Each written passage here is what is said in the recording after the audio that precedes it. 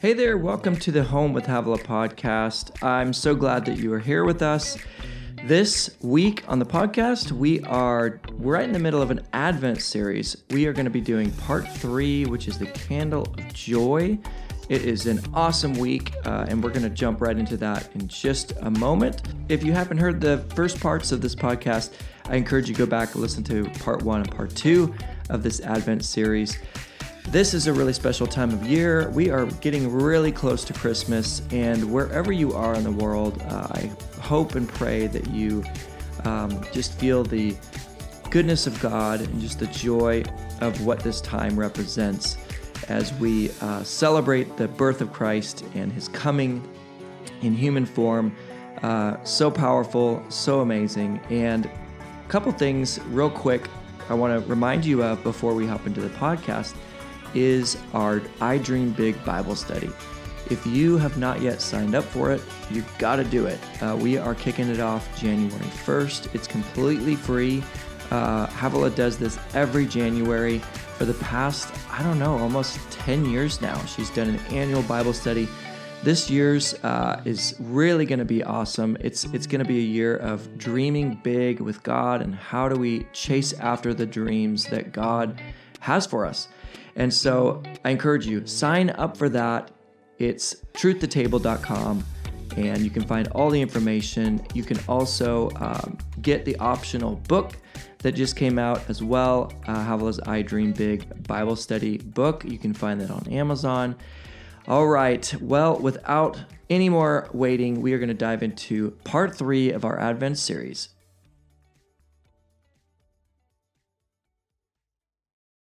Each candle represents 1,000 years, and we've been going through each week, and now we're going to light 3 of them. And we're going to leave the 4th one for, actually we're supposed to light this one and not this one yet. So this one, can you light this one? But Mom, it's Sunday. I know, but we have to light the white one first and then the red one next week. Perfect. Got it? All right. Grayson, thank you so much. You ready for me to teach you about Advent? I know Advent. Okay. Bye, kiddo.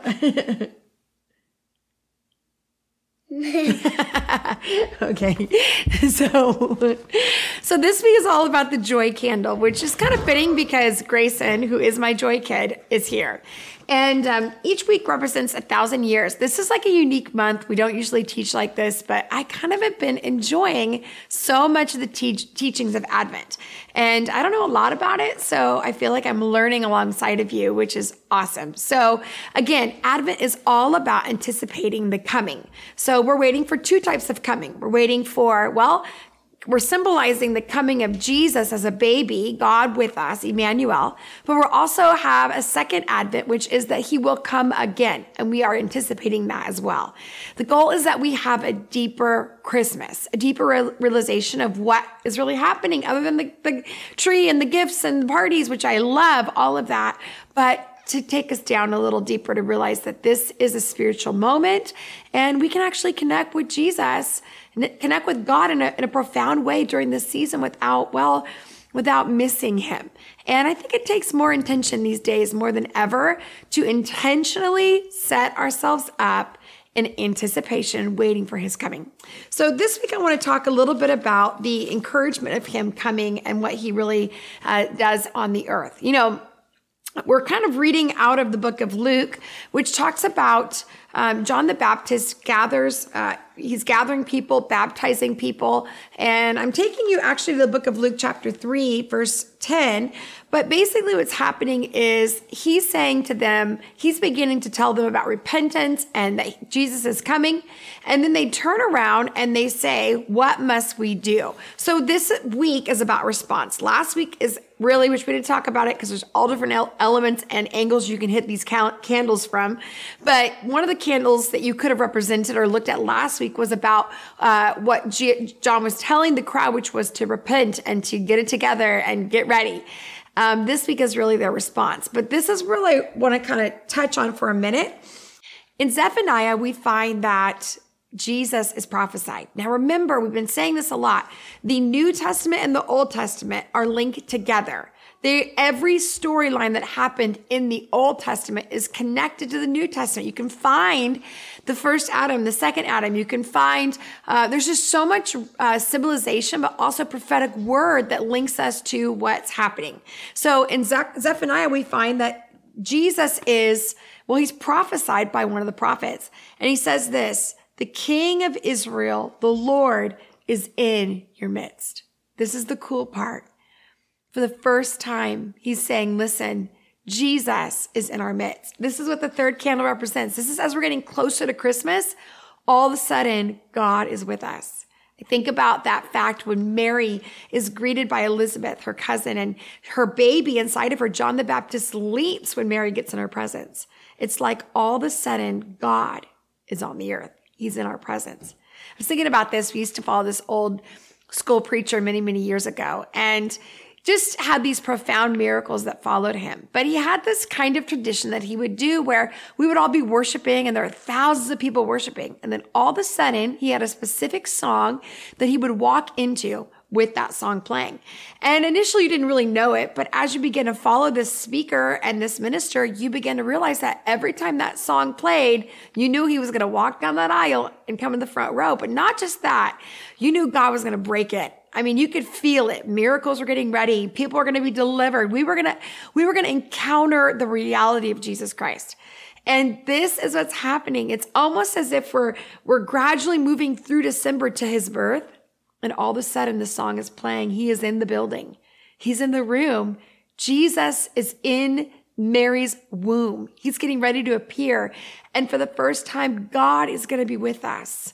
He's no longer going to go through a priest or go through a prophet. No. God is going to be in our presence. God with us to never leave us again. I mean, that is exciting.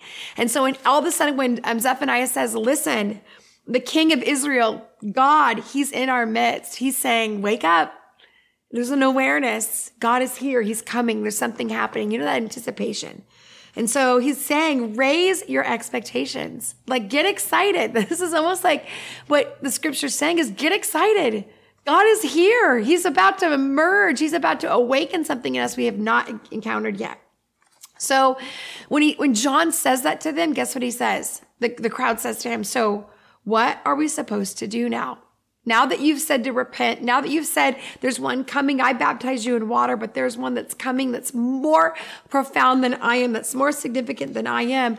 What are we supposed to do? And John answers in a very practical sense. He doesn't say something prophetic or almost mysterious or mystical. Those are two words I tried to mix up. He says something really practical. He goes on and he says, listen, someone's hungry, give them food. Somebody's poor, give them money, give them your clothes. I mean, he just begins to tell them like, hey, do the thing in front of you that's practical to help prepare the way, which is do what's in front of you and do it well. And if you see a need, meet a need. If you see somebody who needs prayer, pray for them. Do what's in front of you to get prepared for the coming of Christ. And then we find that John makes it clear that there is one mightier coming. Verse 16, he says, there is one who is coming that is mightier than I. He is supreme. In fact, I'm not even worthy of being his slave. I can only baptize you with this river, but he will baptize you in the spirit of holiness and in his raging fire. He says, listen, there is one mightier coming. You might think that what's happening right now is amazing. You might think that what's happening is like, wow, God did that. But let me tell you, it is pale in comparison to what's about to emerge on the earth, the excitement of what's about to happen. So he says, someone mightier is coming. Someone mightier is coming. You know, I want us to think about this reality in, well, the holiday season. You know, so much of our lives are full of a lot of, well, anticipation and hustle and bustle and running here and flying there and doing these different things. But often Christmas can feel like a season of anxiety. Anxiety can come either by trying to get all the preparations ready, or maybe anxiety comes with like what we can't afford and what we don't have. And maybe anxiety comes because we're going to see the family member that, well, it brings up a lot of anxiety in us and fear, or brings up memories, or maybe a loss of a marriage or a loss of a loved one.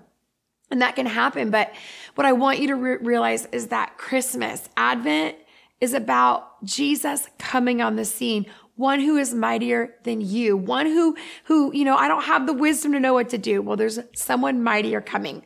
Well, I don't have all the means to make this happen. It's okay. Someone mightier is coming. Well, I don't know how it's all going to work out. It's okay. Someone mightier is coming on the scene. You can get ready. You don't have to have it all together. He is coming. So this is really good news. And I want us to kind of finish with this last scripture. And it's in Philippians 4, verse 6. And we've read this before, but I love how the Amplified Version reads it. It says, don't be anxious or worried about anything, but in everything, in every circumstance, and every situation, make your request known to God. And this is how it says it. By prayer and petition and with thanksgiving. You hear that, Bear? With prayer and petition and thanksgiving, continue to make your specific requests known to God. I love that. It's not like this broad, oh God, I just hope Christmas works out. Oh God, I hope I don't gain any weight during Christmas. Oh God, I hope that it's, I just do what you want me to do. No. Lord, I ask specifically that I would encounter your presence in a profound way this season. God, I ask specifically that my grandpa would come to know you. God, I ask specifically that I would be healed in my heart in this moment. And we ask prayer specifically. God, I ask you for a miracle to intervene this year in this moment. Ask him, make your request known. And then verse 7 says, and the peace of God, the peace that reassures the heart, the peace that transcends all understanding, that is peace which stands guard over our hearts and minds in Jesus Christ. That's super cool. That means in the middle of Advent, in the middle of anxiety, in the middle of trying to prepare and all the things that happen, I even had that moment this week where I just realized I was like rushing to wrap presents and package things and get things ready. And all of a sudden I was like feeling kind of locked into this moment. And all of a sudden I just thought, no, wait. I love this. I love preparing. I love loving well. I love hosting. I love loving my family well in this moment. No. I'm not going to act like I'm chained to this moment. No. I'm anticipating this moment. And not only that, the peace of God, it says in verse 7, will guard at the door, stand at the door of your heart. And this is what I want us to understand in the season of joy, because with great anticipation, great joy, he's coming. We can understand that with peace comes his protection to guard our peace in the middle of all this. So I have joy, passes my situation, passes my understanding, passes everything that's happening, because I have a God who came in the middle of what I could not do, came on the scene, who was mightier than anything I could do, mightier than anything I could have. He was the one that intervened on my behalf. So this Christmas, this week, as we prepare for our final week of Advent, I want you to think about two things. Number one, are you living in a supernatural joy that says it's not about everything that's happening right or not happening? No. Joy that God with us, Emmanuel, he's on the scene. He's in the building. He's getting ready. But secondly, am I allowing his peace to steward over my life, to guard my heart, to guard the door of my heart, that in the middle of all this, as I think about things that are coming and anticipating, I go, God, you are the Prince of Peace. You've come to rule and reign in my heart. I trust you for my season, for my family, for my Christmas. And I thank you that you have come and you will come. You did exactly what you said you would do, and you will do what you said you would do. And we love you for that. Thank you for coming, Jesus. And we anticipate your birth as we celebrate it next week. Okay, that concludes part 3 of our Advent series, The Candle of Joy. Man, how great was that? We only have one more part left. We have a fourth and final candle, the candle of love, that we will be hitting in the very next episode. So you won't want to miss that. That's going to wrap up this series of Advent, and always just such a great time to kind of revisit these candles and just this week by week process of anticipating Christ's coming and all that represents. It's so amazing, and it's just, man, we can rest in the fact that God came to be here and came to be in the midst of his people. And so wherever you are, thank you so much for listening. We so appreciate you. And if you would take a minute, would you rate and review this podcast? Would you take a minute and just share on iTunes or wherever you're listening? Maybe take a screenshot, post it on your social media, and just share it. We always love hearing how the podcast impacts you, maybe where you're listening from, things like that. And we have some really, really great things coming up that we're planning for 2023 with the podcast. So again, make sure you stick with us. Make sure you subscribe if you are not already a subscriber so that you don't miss an episode. And before we leave, I just want to remind you 2 things. Don't forget to sign up for the I Dream Big Bible Study at truthtatable.com. And one last thing here. If you heard about our author school that we are doing, our enrollment is closing very soon. So if that's something that you looked into, that you previously applied for, it's not too late. But the door is closing soon. We are filling up. There's only a handful of spots left. So go to HavilahsAuthorSchool.com and you can check that out and get in before we close it up for this class. All right. Thank you so much again for listening, and we will see you next week.